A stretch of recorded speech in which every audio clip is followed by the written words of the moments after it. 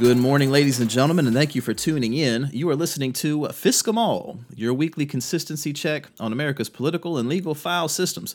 I'm your host, T. Greg Doucette, here in studio with Mike, the sound guy. It is Labor Day. I hope all of you are enjoying the extended weekend as we broadcast to you from the heart of downtown Durham, North Carolina. This is going to be probably the longest episode that has not had an interview in it. We have somehow managed in just a week to have a 10-page outline here in front of me. I can't make the pages rattle, to highlight how thick this stack of stuff is. But there's been a lot. I mean, starting from the day we released the episode last Monday, by the time we hit Wednesday, we had already had like 20-something stories in less than 48 hours. So there's a lot going on here.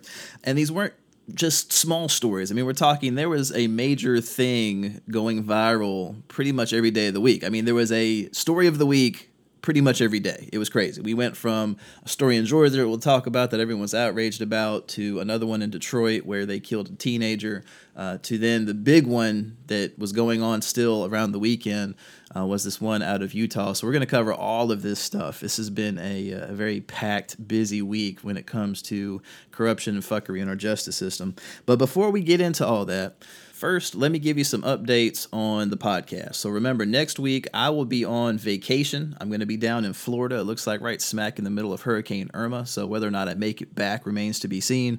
But we will still have an episode. We're going to have volume 3 of What the Fisk. That is WT Fisk, where I answer your questions. Mike and I are planning to record that on either Tuesday or Wednesday. So you still have time to have some questions sent in using the hashtag Fisk. That is hashtag FSCK on Twitter.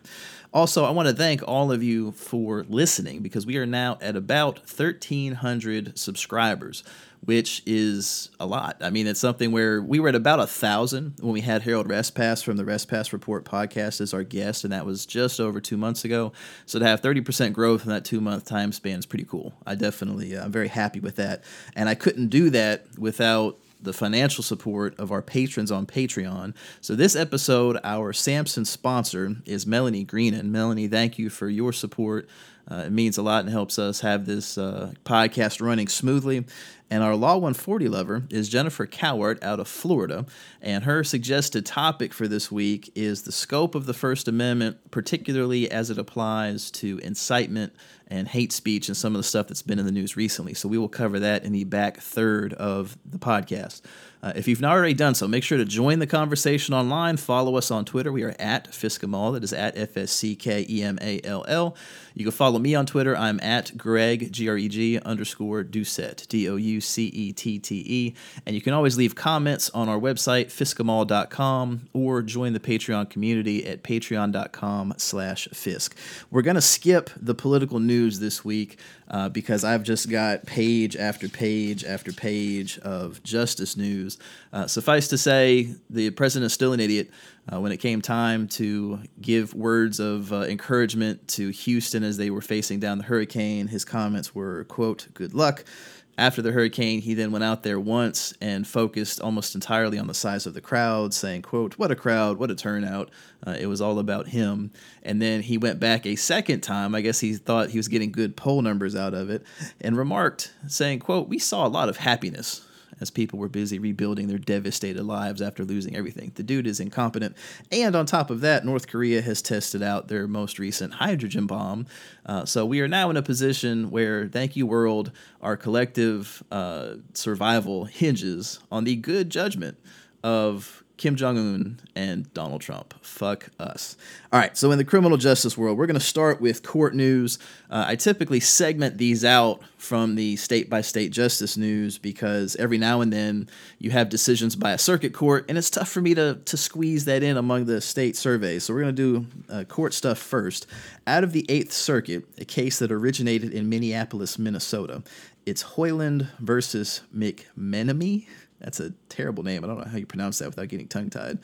Essentially, this guy's wife was being pulled over. She's standing in her driveway with her hands up. She's got some form of handicap. I'm not clear from the opinion whether it's mental or physical. But essentially, he is terrified because he hears someone outside mention shooting. So he goes to the doorway, flicks on the porch light, opens the door, pulls out a camera, and is recording police while shouting to them that his wife has a handicap and they need to be aware of it. She's not armed, etc., etc. Well, the officers then tell him to go back inside. He refuses because he's recording the scene. So they go to his door and place him under arrest for obstructing legal process is the Minnesota crime there. The court denied the officers their request for qualified immunity when the homeowner sued, saying, quote, admittedly, Hoyland was shouting criticisms at the officers, but in a democracy, public officials have no general privilege to avoid publicity and embarrassment by preventing public scrutiny of their actions.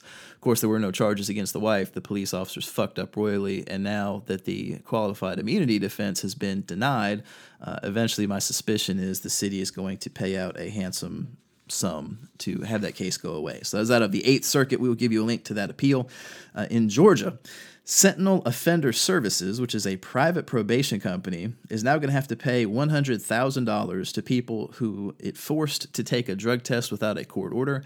Essentially, when you're on probation with these people, they make you pee in a cup, even though the law doesn't allow that. So they're going to pay out $100,000. This is after there was a $1.5 million settlement just a few months ago because they were illegally sending people to jail for not paying their probation supervision fees on time. And that is in turn after a $425,000 settlement just last year for doing the exact same thing. So this company has now paid out over $2 million in less than a 1 year time span, and they're still being used by the state of Georgia to provide probation services.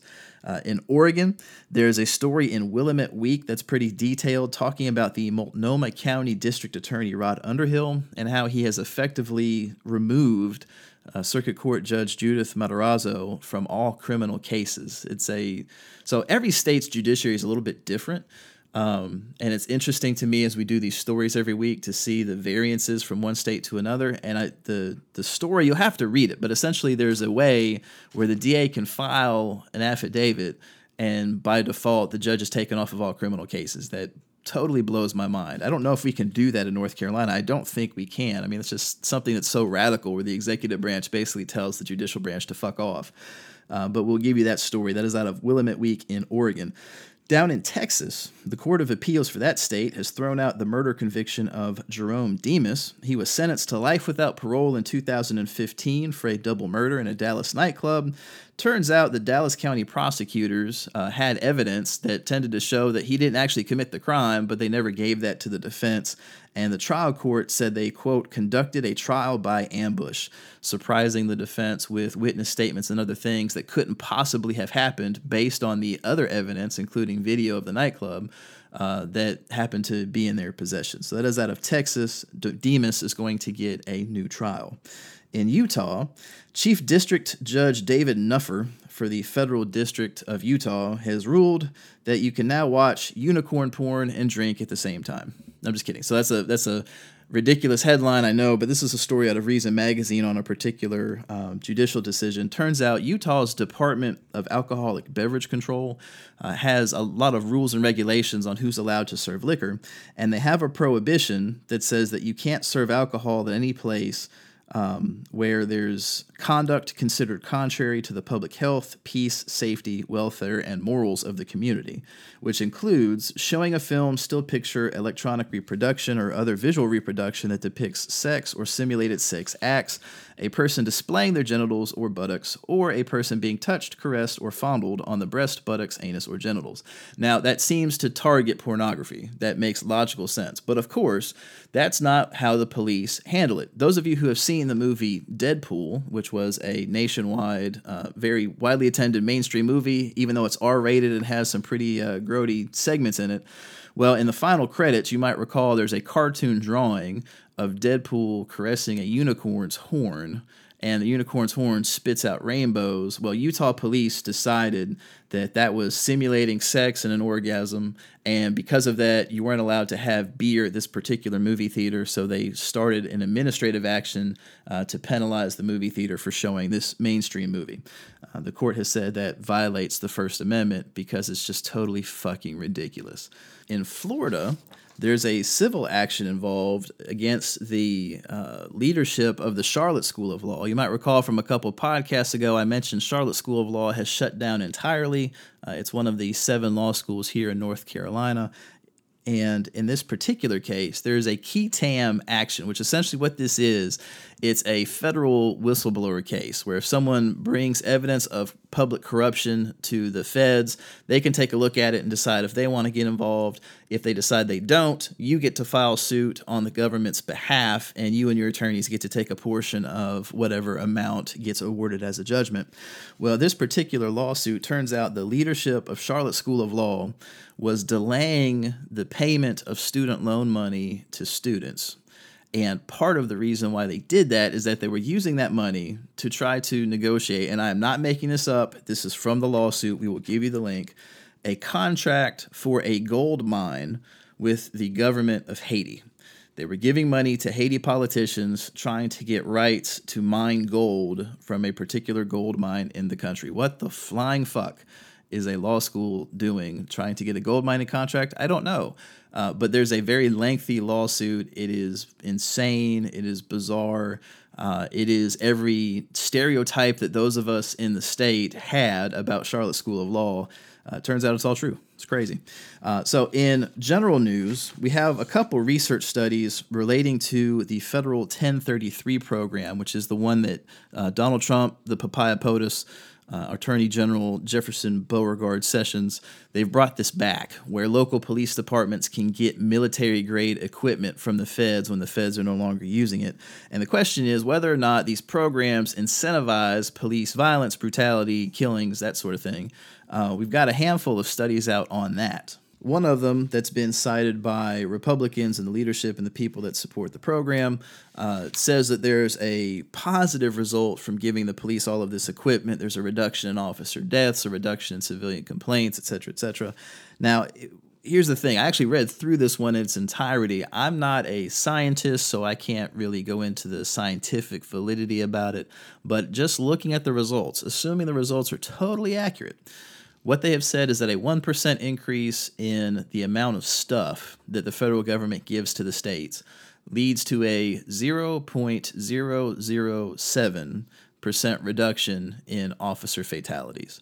Now, that seems statistically significant, of course, but if you actually consider how few officers die nationwide, there's only 160-ish in any given year, and nearly 2/3 of those are deaths caused by bad health, like having a heart attack while you happen to be on the job, or bad behavior, like reckless driving. How you get a 0.007% reduction when you're only affecting 60-ish officers, that's basically you get, for every 1% of military stuff, you get half an officer who doesn't die in any given year at best. That is a best case scenario.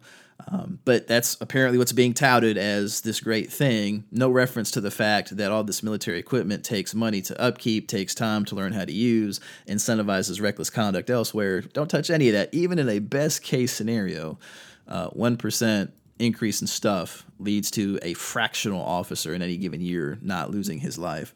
And then Cato has linked to not really a counter study per se, but one doing the exact same things.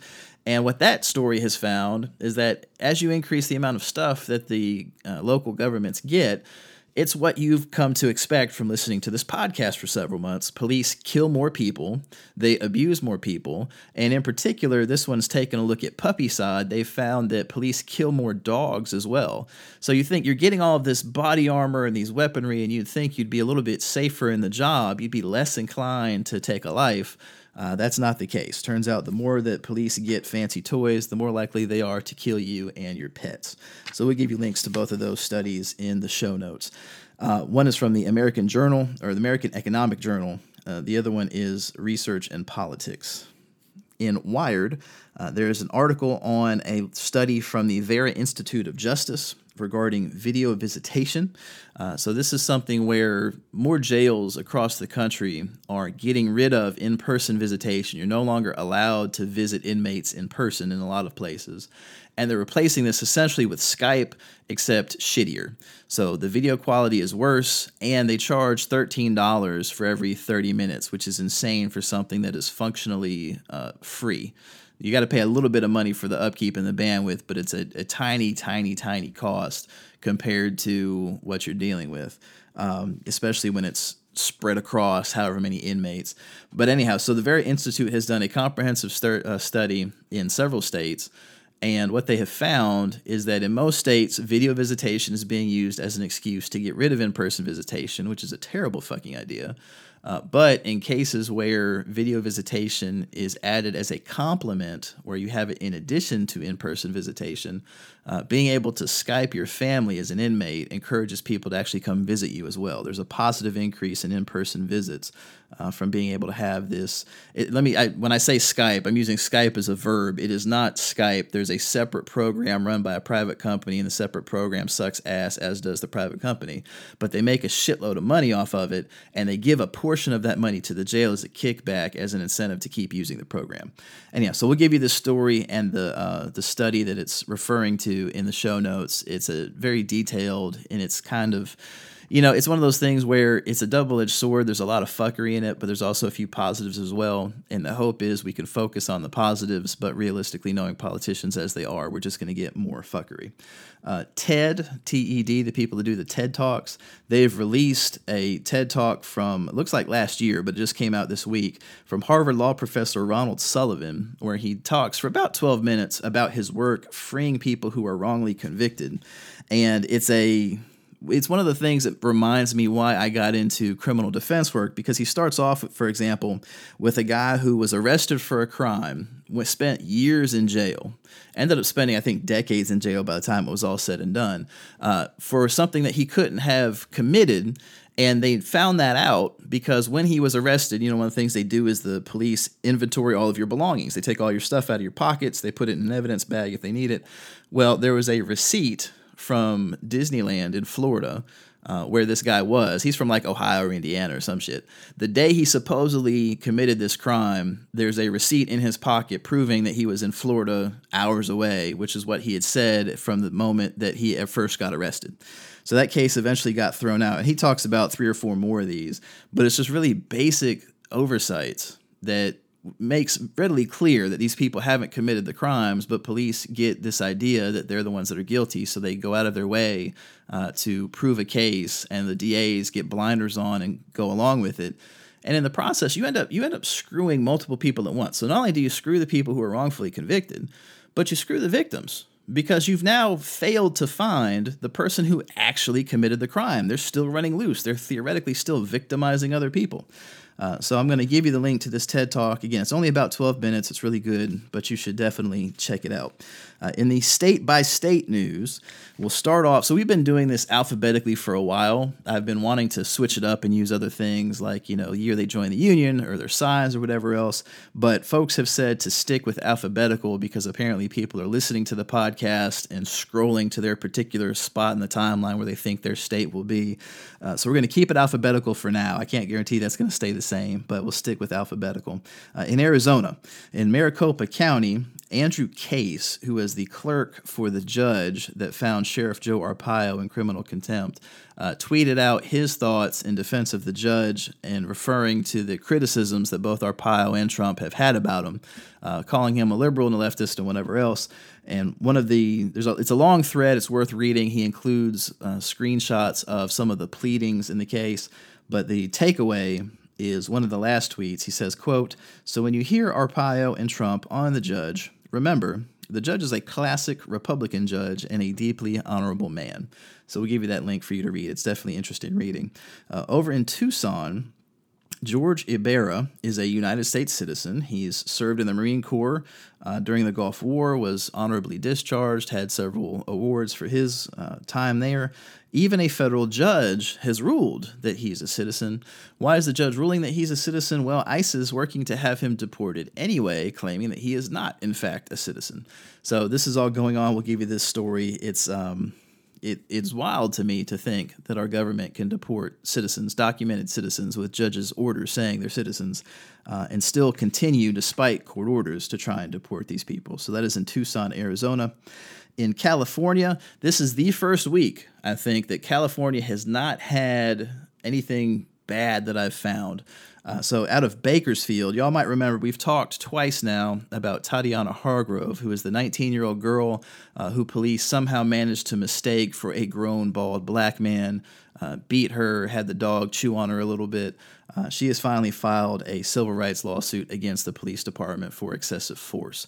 Our first time we talked about her, she had been charged with resisting arrest. The second time we talked about her, all of those charges have been dismissed. She has now filed a lawsuit, and California taxpayers are rightfully going to be paying a lot of money to her.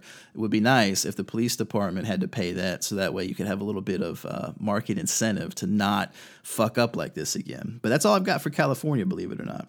Out of Colorado, in Sheridan, y'all might recall a viral Facebook post from 26-year-old Joshua Witt, who claimed that because his haircut vaguely resembled a neo-Nazi, a random black guy in his mid-20s stabbed him.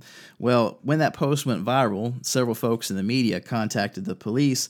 It turns out Witt had bought a knife at a sporting goods store, was playing with it in his car, and accidentally stabbed himself, and then filed a false police report blaming it on a random black guy.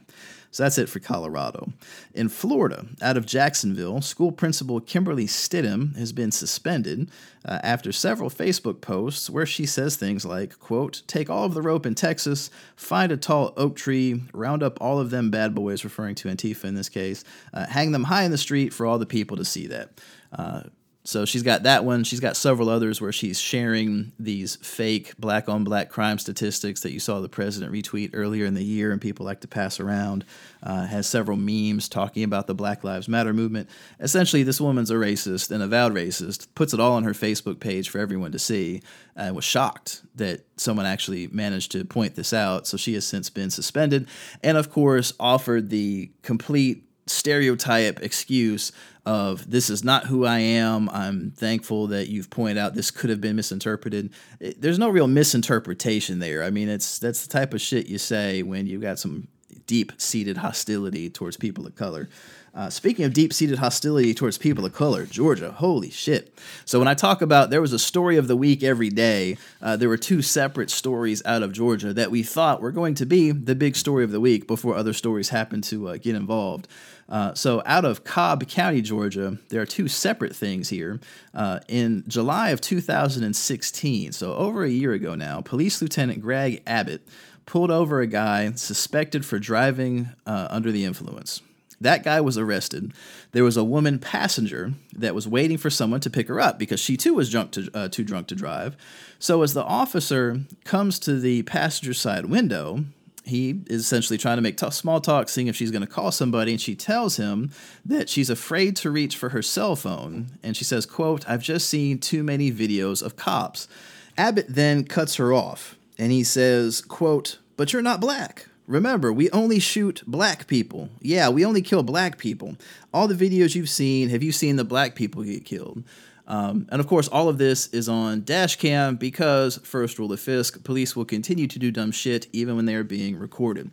So the interesting thing here is that this video just got released in the past week.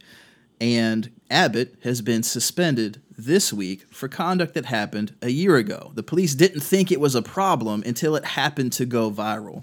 So marinate on that for a little bit, because the fact is the police cannot be trusted to regulate themselves. It just can't be done. Time after time after time, we have found the government sweeping under the rug things that happen, and they don't do anything about it until it happens to get released into the public domain. So that is in Cobb County.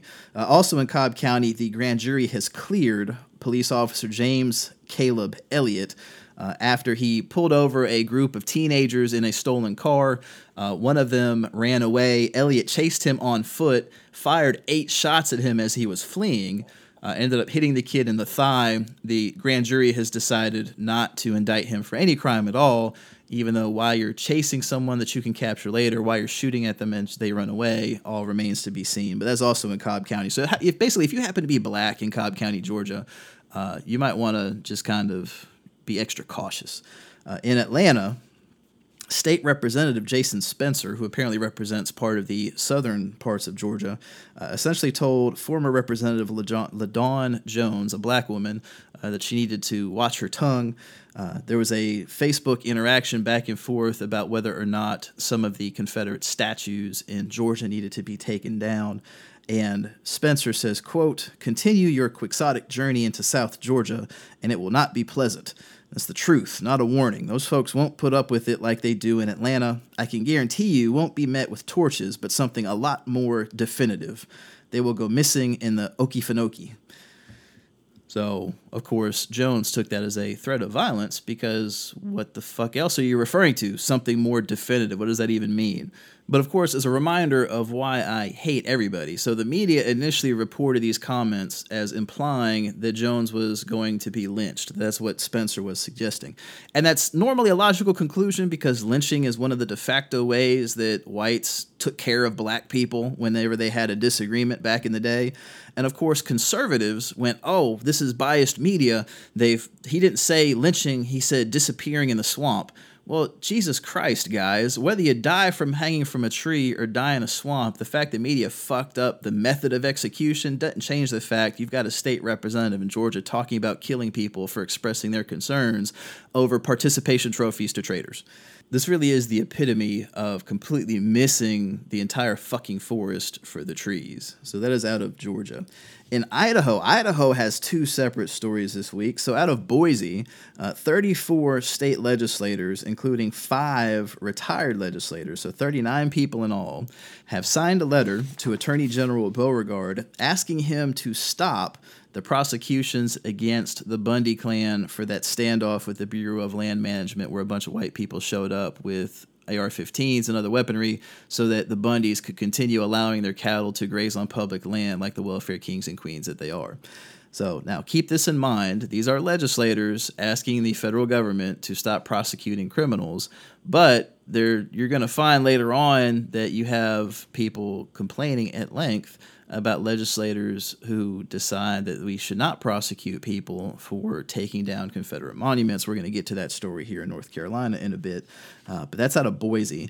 In Ada County, Idaho, a jury has awarded a $1.5 million verdict to Idaho State Police investigator Brandon Eller. Eller was one of their people looking into a 2011 crash in Payette County where a sheriff's deputy struck and killed a civilian. And there's video from the dash cam and everything else. Eller looks into this, and he concludes that the deputy was at fault. Well, police do what police do. He ensured that he never got another promotion again. He eventually left the force, and he ended up filing suit claiming that he was retaliated against for trying to hold the police accountable. A jury in Ada County has agreed, and now taxpayers in Idaho will be forking over $1.5 million for the police fuckery there.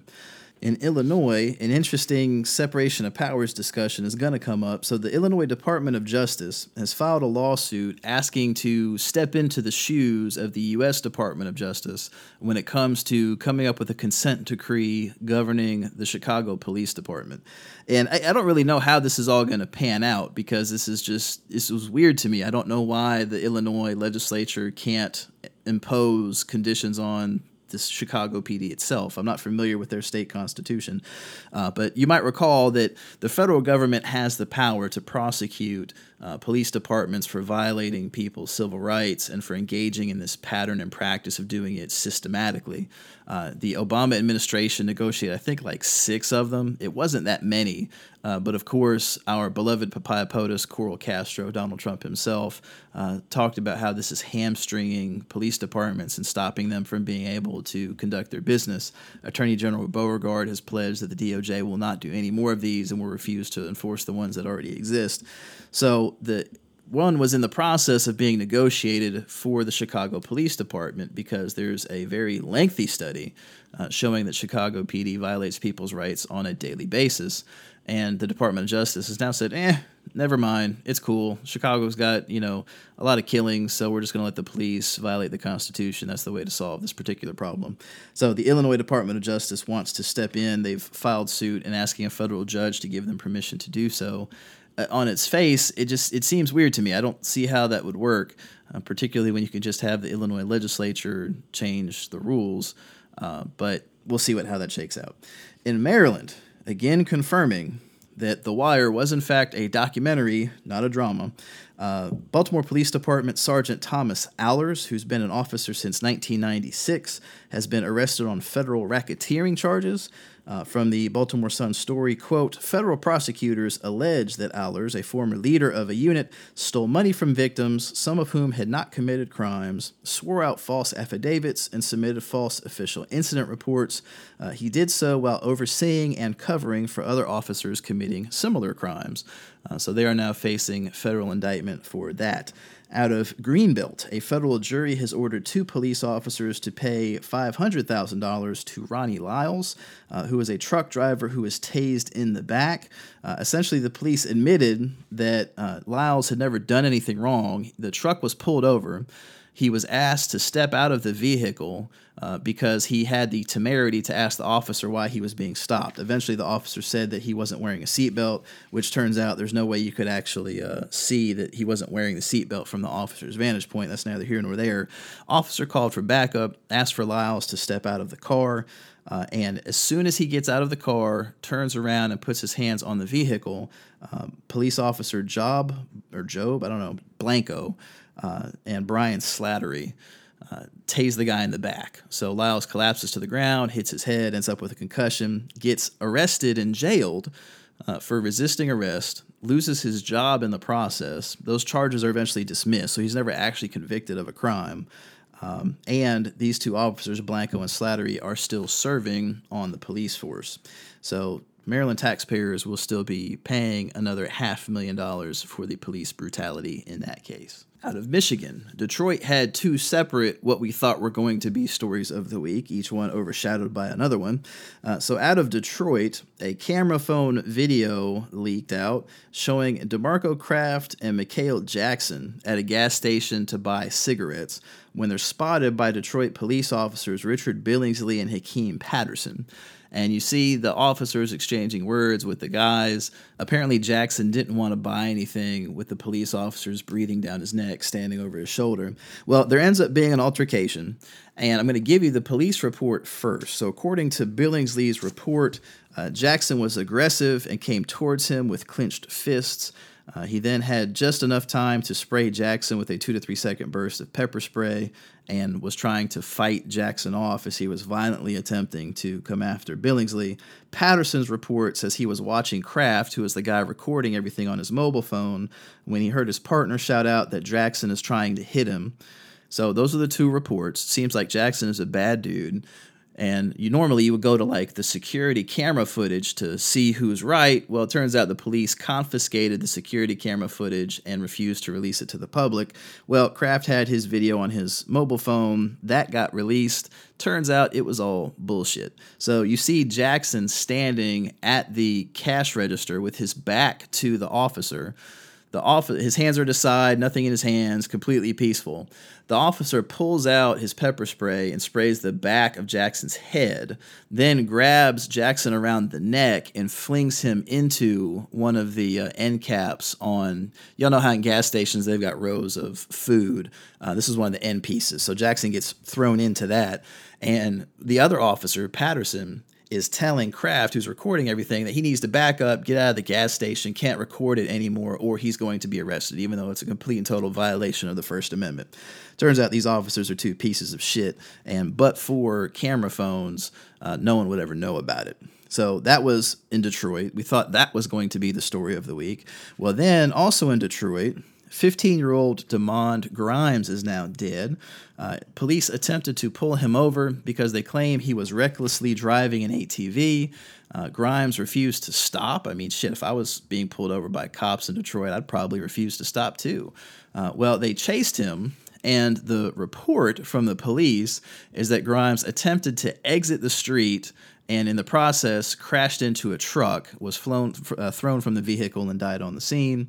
And buried in the story, and it's so deftly buried in the story, you don't really realize it as you're reading it, says, quote, Shaw, who's one of the police spokespeople, says, after an investigation, the police, found the trooper deployed his taser, striking the 15-year-old before the crash. Well, no fucking shit, he crashed if you've tased him. Have any of y'all been tased before? I have. It is the worst pain I've ever experienced in my life. That's number one. It's phenomenally painful, which is the point.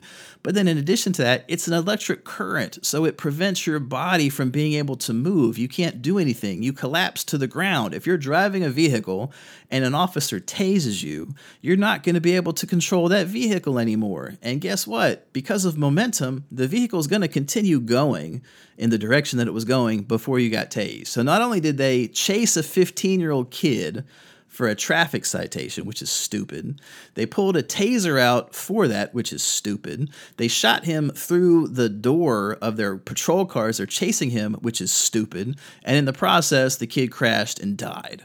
So that is your Detroit Police Department. Those are the stories out of Michigan. In Minnesota, out of Minneapolis, former police chief Janae Hartall is going to get $183,000 in severance pay and 12 months of health benefits in exchange for her resignation after the death of Justine Damond. Plus, the mayor is fighting for a mutual non-disparagement clause where the city won't say anything bad about her and she won't say anything bad about the city. It's a sweetheart deal. It's totally fucking ridiculous. If any of you follow Tony Webster, he is at Webster on Twitter. He's got the details and has some more information there. Out of St. Paul, this is another story we thought was going to be a story of the week. Undercover police officer Benny Williams and his partner apparently mistake 36-year-old Andrew Casey for a missing person. Casey asks the officers for proof that they are in fact police, and Benny Williams replies, "My badge number is 911, shoves his badge into the camera that Casey is using to record the interaction, which in turn pushes the camera into Casey's face and nearly pushes him down.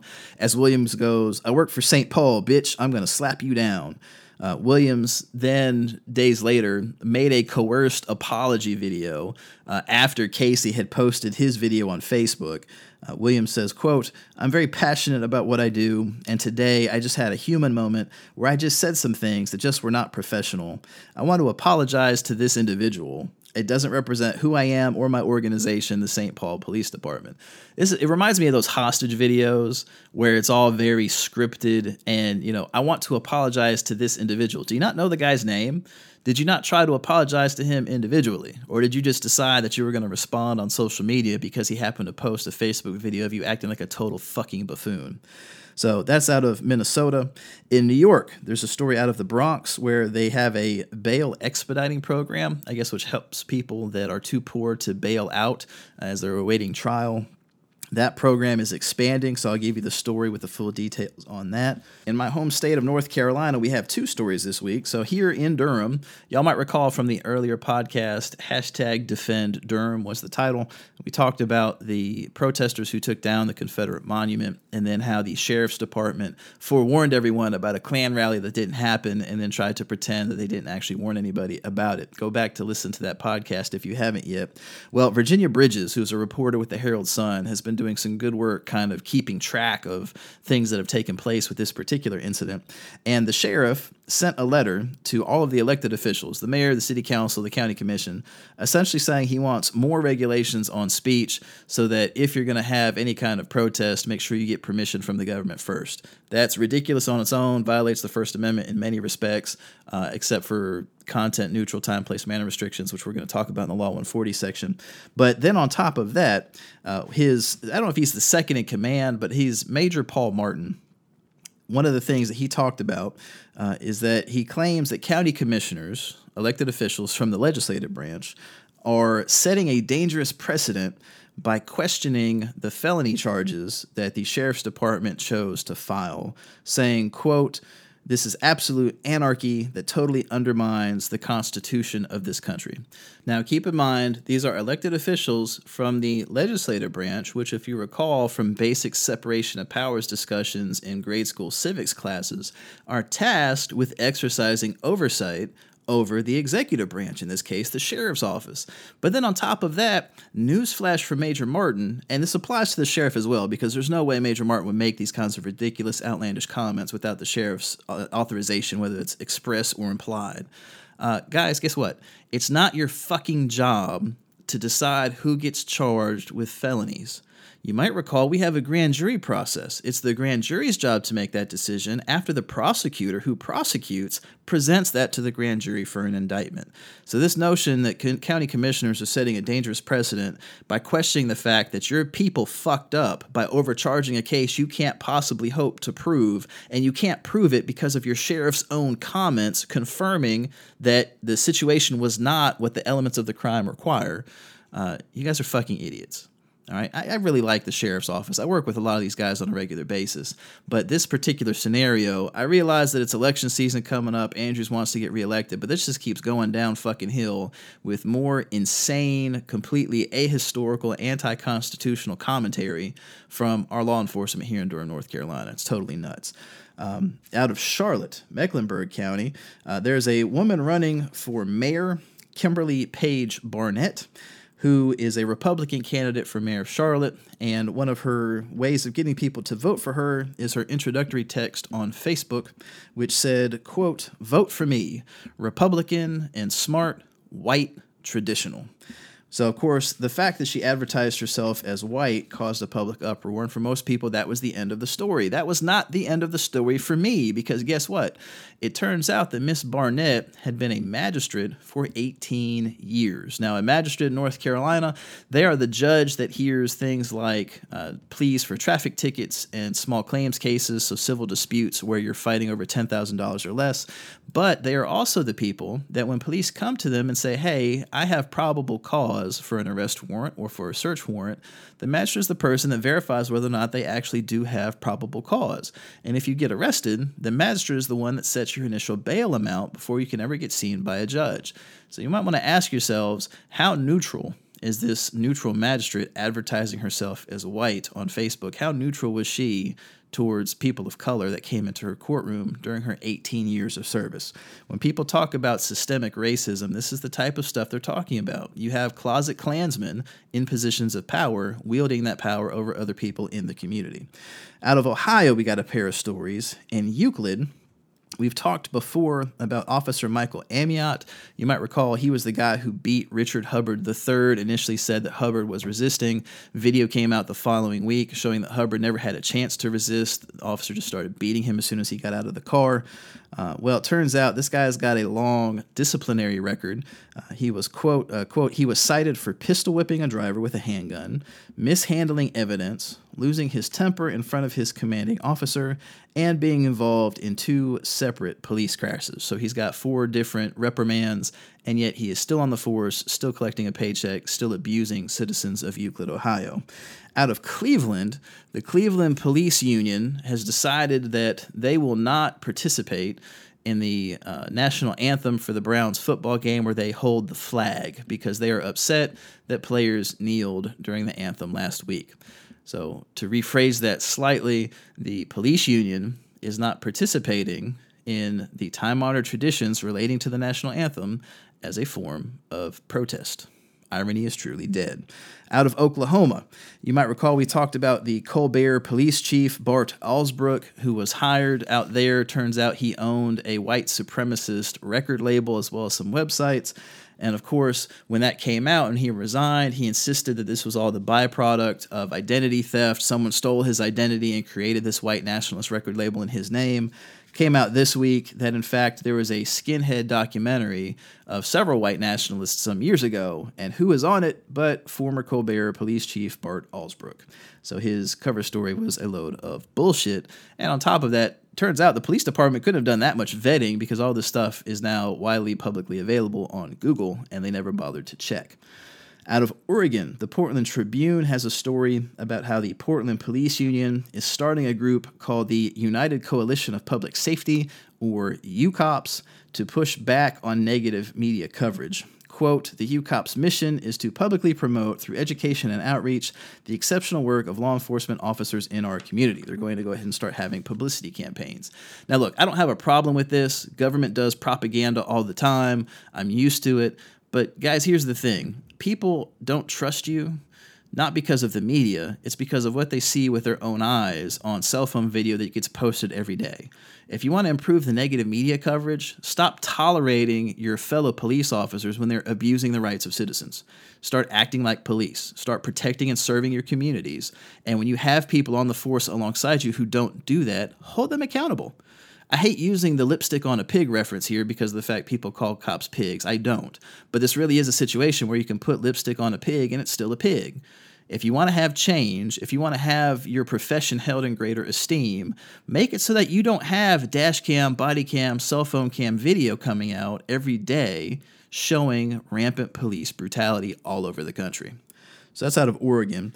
In Pennsylvania, John Sheeran, who's a 63-year-old teacher, attended a protest outside of a statue of Frank Rizzo.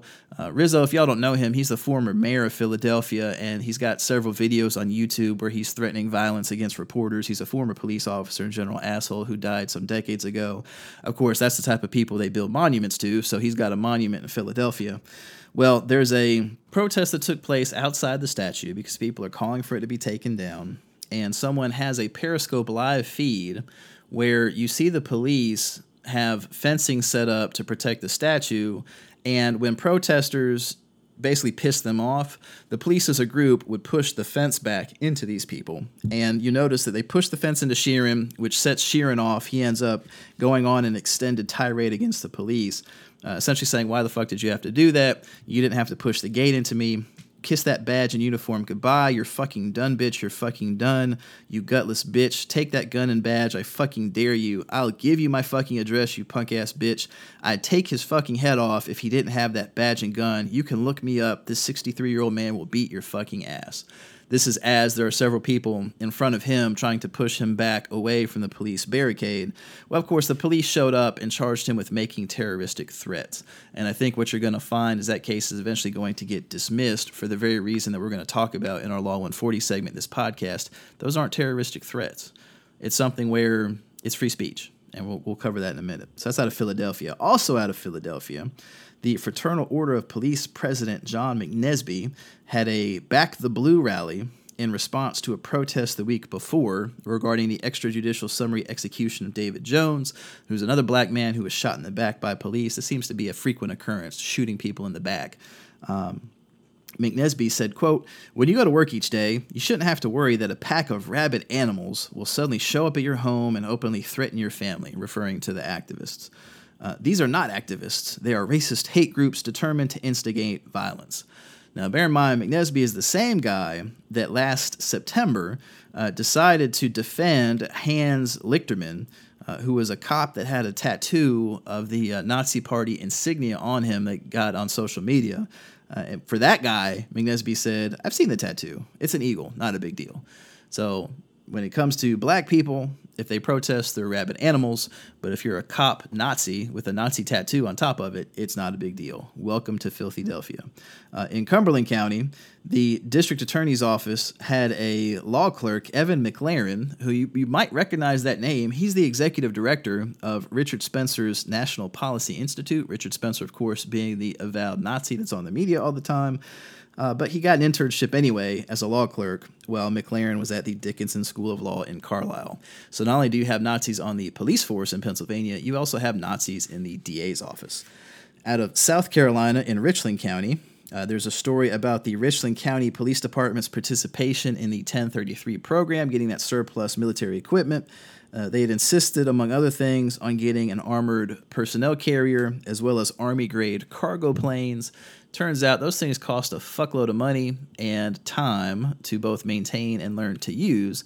And as part of it, Richland County was actually suspended from the program for a time. So I'll give you that story. It highlights how totally fucking stupid it is that we give military-grade equipment to domestic police. It's so dumb. Out of Texas, San Antonio police have cleared Officer Gary Tooley. You might recall we talked about him back in our May 29th podcast, where he was called to a quinceañera to deal with a fight between two men. A 14-year-old girl approached, and he punched her square in the face because he could. San Antonio police said that's totally fine. Punching little girls is completely within the scope of the job. out of Utah. So this is the story of the week. This is the one that everyone has been talking about that highlights how totally lawless police have gotten in certain parts of the country. And I want to make sure I get this all right because there's a lots of pieces of fuckery to it. Like there's a lot of fuckery, but there's a lot of intricate pieces of fuckery to highlight how fucked the fuckery is. So the Salt Lake City Police Department attempted to pull a guy over, 26-year-old Marco Torres. Torres didn't want to be pulled over, so he fled, and police engaged in a high-speed chase because Rule 3 of FISC, there are no new stories, only new names and jurisdictions. That's what police do. They will chase motherfuckers for any type of crime, no matter the regard to anyone else. You might recall we've had civilians killed in Charlotte because they got ran over by a cop in a chase. You had 15-year-old girls killed in Monroe, North Carolina because the officer chased them and then flipped their van. It's just something where high-speed chases almost never end well, but police continue to fucking do it anyway. So they chased Torres. Torres crashed his car into a tractor trailer. Torres died at the scene, and the victim is a William Gray. So William Gray, of course, is in a flaming tractor trailer. They get him extracted from the vehicle, airlift him to the University of Utah burn unit, and we're not going to talk too much detail about Gray yet, but I want you to remember his name because it's going to matter in a minute.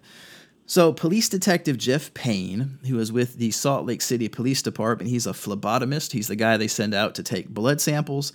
He shows up to the hospital wanting a blood sample from Gray, who remembers the victim in this case, saying he, quote, wants to protect him.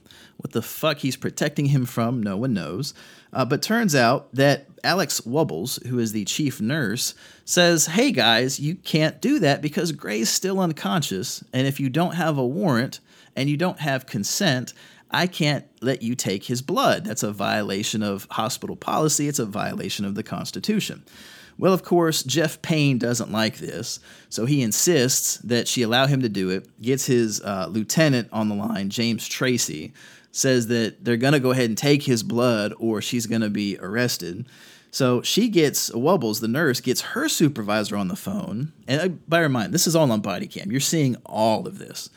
And the supervisor goes, if you arrest her, you'd be making a big mistake. Well, Payne says, fuck it, decides to arrest her anyway, forces her out of the hospital all on camera, puts her in handcuffs, throws her in a patrol car for 20 minutes as she's sitting here trying to figure out what's going on. You then see Lieutenant Tracy come out, basically talking down to her, saying, oh, if you just let us draw us blood, you wouldn't have this problem. Well, it turns out she wasn't actually arrested for anything. Well, she was arrested, but she wasn't actually charged with anything because she had done nothing wrong. Turns out warrantless blood draws violate the Fourth Amendment to the United States Constitution. The Supreme Court had a case just last year, Birchfield versus North Dakota, where they talk about this. And there's no way that a police phlebotomist out of Salt Lake City didn't know that. Well, then, as a plot twist, turns out William Gray, the driver of the tractor trailer who was the victim of this high-speed chase, he's actually an off-duty police officer from Rigby, Idaho. So the Rigby Police Department issued a statement thanking the nurse because she essentially protected this guy from being abused by police in a different jurisdiction. The officer, Jeff Payne, is actually on video saying they don't have probable cause to get a warrant, but they basically threatened to arrest a nurse anyway because they wanted blood. Why did they want the blood? Because they were hoping Gray was drunk or had some kind of other impairment so they could protect themselves for the fact they were chasing a guy when they shouldn't have and someone died because of it. They were trying to cover their own ass. They were willing to violate the constitutional rights of a random person to do it, and it just so happened the person whose rights they were going to violate happened to be a police officer.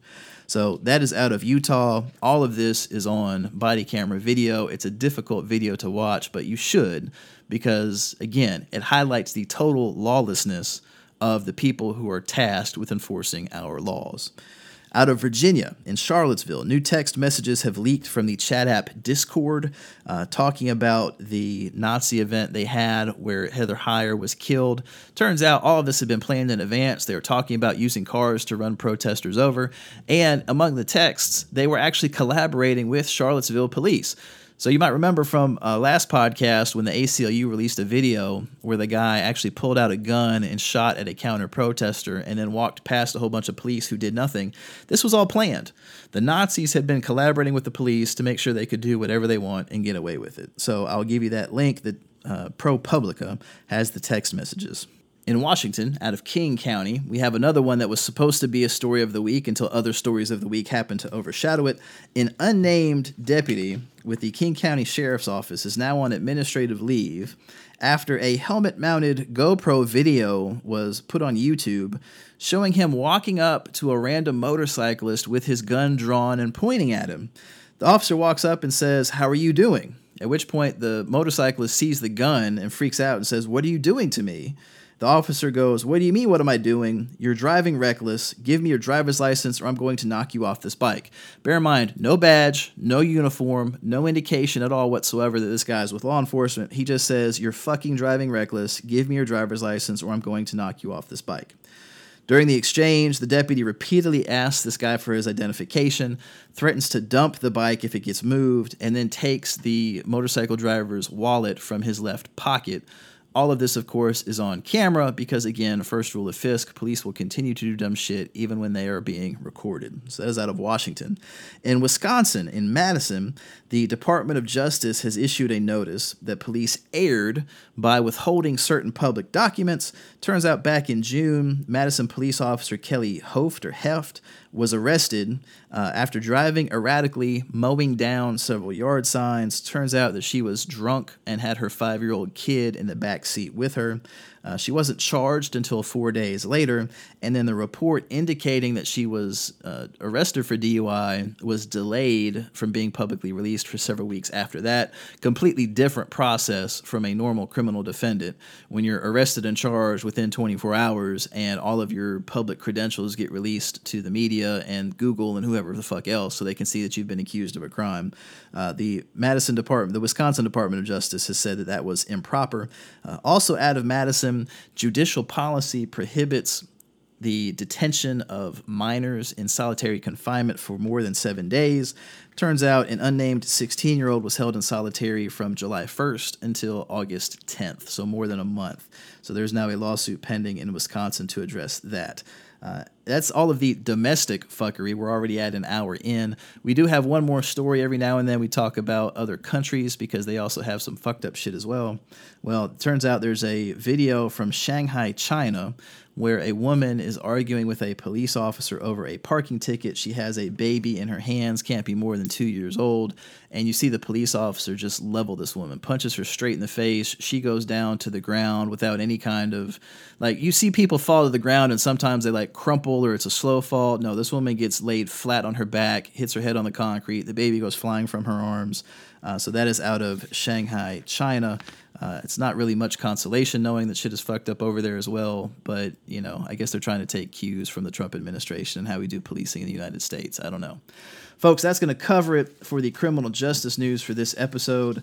Let's go ahead and transition into the Law 140 topic this week, suggested by Jennifer Cowart in Florida, on the scope of the First Amendment as it relates to incitement.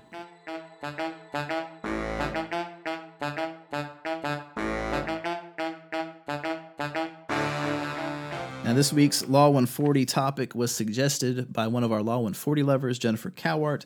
We've mentioned before that on our Patreon page, patreon.com/Fisk, we have different levels. So you can become a patron with as little as $1. We give you some bonus episodes if you become a friend of the Fisk, as we call it. And then you can also be a Samson sponsor if you want some Samson pictures and have you and your pets shouted out on the air. And then we have Law 140 lovers. So you get all the other prior things of everyone else, plus you get to pick one of the Law 140 topics that we cover on the air. And what Ms. Cowart has suggested is covering the First Amendment as it relates to incitement and hate speech and all the stuff that we've talked about in the past weeks since the Charlottesville rally. So as we cover the First Amendment, second rule of Fisk, you start at the source. The text of the First Amendment says, quote, "Congress shall make no law respecting an establishment of religion or prohibiting the free exercise thereof, or abridging the freedom of speech or of the press, or the right of the people peaceably to assemble and to petition the government for a redress of grievances." So every now and then you'll hear lawyers talk about the 5 freedoms in the first. It's religion, speech, press, assembly, and petition. Just keep all that in mind. Well, in the speech context, it's worth remembering that for most of American history, the government was not terribly protective of your rights to speak. We had some things early on, the Sedition Act, for example, where dissent was criminalized. And one of the examples for how not protective of speech the government was is this whole phrase about shouting fire in a crowded theater. Everyone has heard that phrase at some point or another. Anyone who wants to use censorship throws it out all the time. Well, that phrase comes from a case, Schenck versus the United States. And Justice Oliver Wendell Holmes Jr. wrote, quote, "The most stringent protection would not protect a man in falsely shouting fire in a theater and causing a panic." So that's the origin of that particular phrase. It's been shortened to shouting fire in a crowded theater. And if you've ever found yourself using that phrase, stop. Don't ever repeat it again because it's not the law. Schenck was one of a trio of cases, and I'm going to give you the link to attorney Ken White, who runs the popad.com blog. He's actually done a good write-up on all three of these. But Schenck was a case that happened after World War I, and it related to a guy being criminally charged for encouraging dissent. Essentially, this guy said that Schenck, the guy that was being charged, said that being a conscript in the army was at least as bad as being a slave, and that slavery was abolished by the 13th Amendment to the United States Constitution. Therefore, you can't have a draft. So he was actually charged under the Espionage Act and was convicted. And this case went all the way up to the Supreme Court, and the Supreme Court upheld the conviction, saying that it was fine that you punish someone for saying you shouldn't have a draft, even though that's among the most benign criticisms you can have of the government. Well, there were two companion cases. You had Debs versus United States, which involved the socialist leader encouraging socialism. He was arrested. And then you had Froewerk versus United States. I don't remember what the details of that specific case was about, but it's the Schenck trilogy. All three of these cases confirmed criminal prosecutions for people that were criticizing the government, which is why the First Amendment exists. So I'll give you the link from Ken on that. Make sure you read through it for some of the details. But essentially, the case is trash. Oliver Wendell Holmes is trash. Even he backtracked on how broad this restriction on speech was later on in his career. So you should never, ever, ever use the phrase fire in a crowded theater again. So what is the law? Well, the standard still to this day is Brandenburg versus Ohio. So this is a 1960s case. It involved Clarence Brandenburg, who was a Ku Klux Klan leader in rural Ohio. He invited the media to watch him at a Klan rally. And during the rally, he made comments about Jews and black folks and threatening to revengeance was the phrase that he used. He was going to get revengeance, whatever the fuck that is, against his enemies. Well, he was prosecuted under Ohio's anti-criminal syndicalism statute and was convicted. That case was appealed and taken to the Supreme Court, and the court ruled that the conviction had to be thrown out. The court's opinion says, quote, "The constitutional guarantees of free speech and free press do not permit a state to forbid or proscribe advocacy of the use of force or of law violation, except where such advocacy is directed to inciting or producing imminent lawless action and is likely to incite or produce such action. A statute which fails to draw this distinction impermissibly intrudes upon the freedoms guaranteed by the First and 14th Amendments. It sweeps within its condemnation speech which our Constitution has immunized from governmental control." And that really is the standard for pretty much all speech. That's the base. That's the lawyers call it the leading case, the case that is most cited most often for a particular point of law. Brandenburg is the leading case on speech. And the reason why is that the method that a Supreme Court uses, or any court uses to reach a particular conclusion, matters at least as much as the conclusion itself. So we've talked in a prior podcast back on, I think it was June 12th, about the president and him blocking people on Twitter. We talked a bit about the levels of scrutiny that apply to speech, and speech is subject to strict scrutiny anytime there's a law relating to that, where the government regulation is presumed to be invalid unless it is narrowly tailored to achieve a compelling governmental interest. So it has to be a compelling interest. It has to be narrowly tailored to do so. Now, there's lesser scrutiny for content-neutral time and place and manner restrictions. We're going to talk a little bit more about that in a second. But the methodology that the courts use to reach a conclusion about speech matters. So what you've seen under the Supreme Court, particularly under Justice Roberts, is a string of cases that have protected speech using the same framework from the Brandenburg case. essentially holding that speech is permissible, not to be regulated, unless it falls within a certain narrow, clearly defined categories. So what you've seen in some of these cases, for example, is you have United States versus Stevens, which was a case involving a law that banned crush videos. These were videos of people like stomping on cats, and they would be cats would be crushed under women's heels, and they would put the videos online. Really gross shit.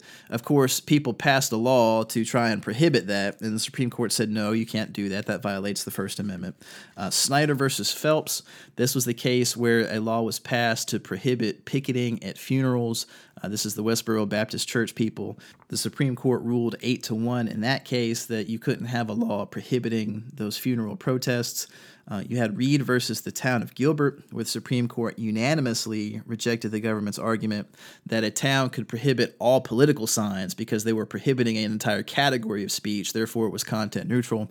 The Supreme Court there said no. McCullen v. Coakley was a case out of Massachusetts back in 2014 involving restrictions on protesting outside of abortion clinics. The court said in that case that you can do a certain limited restriction to give some space for people going in and out of the clinic, but that the regulations passed in Massachusetts were too restrictive. Mattel v. Tam is a recent case which involved the slants in their trademark application. And part of that decision, the court said, quote, speech that demeans on the basis of race, ethnicity, gender, religion, age, disability, or any other similar ground is hateful. But the proudest boast of our free speech jurisprudence is that we protect the freedom to express the thought that we hate. Even Citizens United, in that case, that one was a split decision, 5-4, but that was a strongly pro-speech ruling, essentially saying that you and your friends are allowed to run campaign ads for or against any particular politician you choose within 30 or 60 days of an election. The government can't regulate that. So there's very few things the government is permitted to prohibit. So what can the government do? Well, they can do content-neutral time, place, and manner restrictions. So we talked about those at length in our June 12th podcast. The title is Leaker, Liar, Crony, Sly. We talk about Donald Trump blocking people on Twitter. But essentially, there are 4 questions that you have to ask to determine whether something is a content-neutral time, place, or manner restriction. One is, does the regulation serve an important governmental interest? So this is a slightly lower standard than the compelling governmental interest. 2, is that governmental interest served by the regulation unrelated to the suppression of a particular message? Meaning, is it truly content neutral, or is it just facially content neutral, but in practice done as a way to try and suppress a particular message? Is the regulation narrowly tailored to serve the government's interests? So you still have to have narrow tailoring.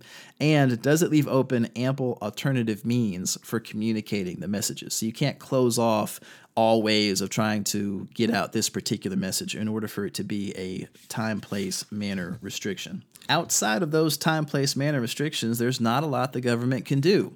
They can only prohibit certain types of speech. And to give you an idea of those categories, I'll give you a quote from the United States v. Stevens case on those crush videos, where the court said, quote, from 1791 to the present, however, the First Amendment has permitted restrictions upon the content of speech in a few limited areas, and has never included a freedom to disregard these traditional limitations.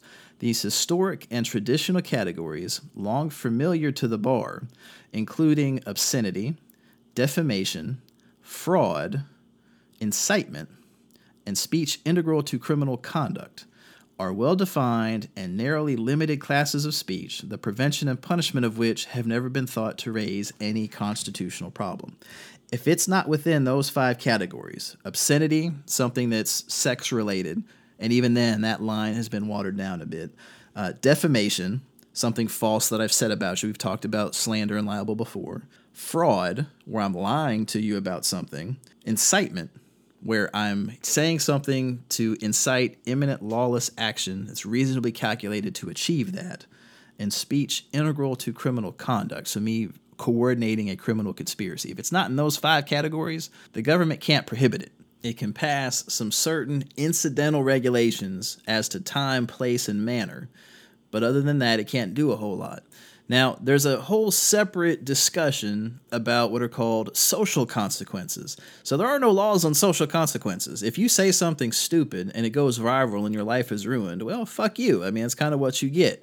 You know, for example, all of these Nazis that were at the Charlottesville rally, the Twitter handle @YesYou'reRacist, taking the pictures and actually identifying these people, and citizens then contacted their employers to have them fired or their schools to have them put on watch or whatever. There's nothing stopping that. There's nothing prohibiting that. That's part of civil society. That's how it's supposed to work. But you can't go running to the government expecting the government to protect you from things that you don't like. That's just not how we exist in this country now under the First Amendment and under the case law that has been developed over the past 50-something years.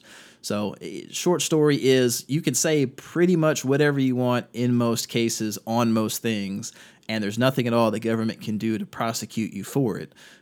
But that doesn't mean that society can't intervene and drag you accordingly. So, folks, that's going to wrap up this particular Law 140 topic. I hope that it was useful, a good explainer. Thank you to Jennifer Coward in Florida for suggesting it. And that's going to finish this particular podcast. Remember, I'm going to be on vacation from Thursday through Monday, so please feel free to still send me tweets of the latest criminal justice fuckery, but just know that I won't be able to actually look at them until I get back. Next Monday will be Volume 3 of What the Fisk, and then the week after that, we will resume our regularly scheduled podcasting. Folks, thank you so much for listening. If you like what you hear, please leave us a 5-star rating on iTunes or write a written review. We always love those. And on behalf of myself and Mike the Sound Guy, I hope all of you have a blessed week ahead.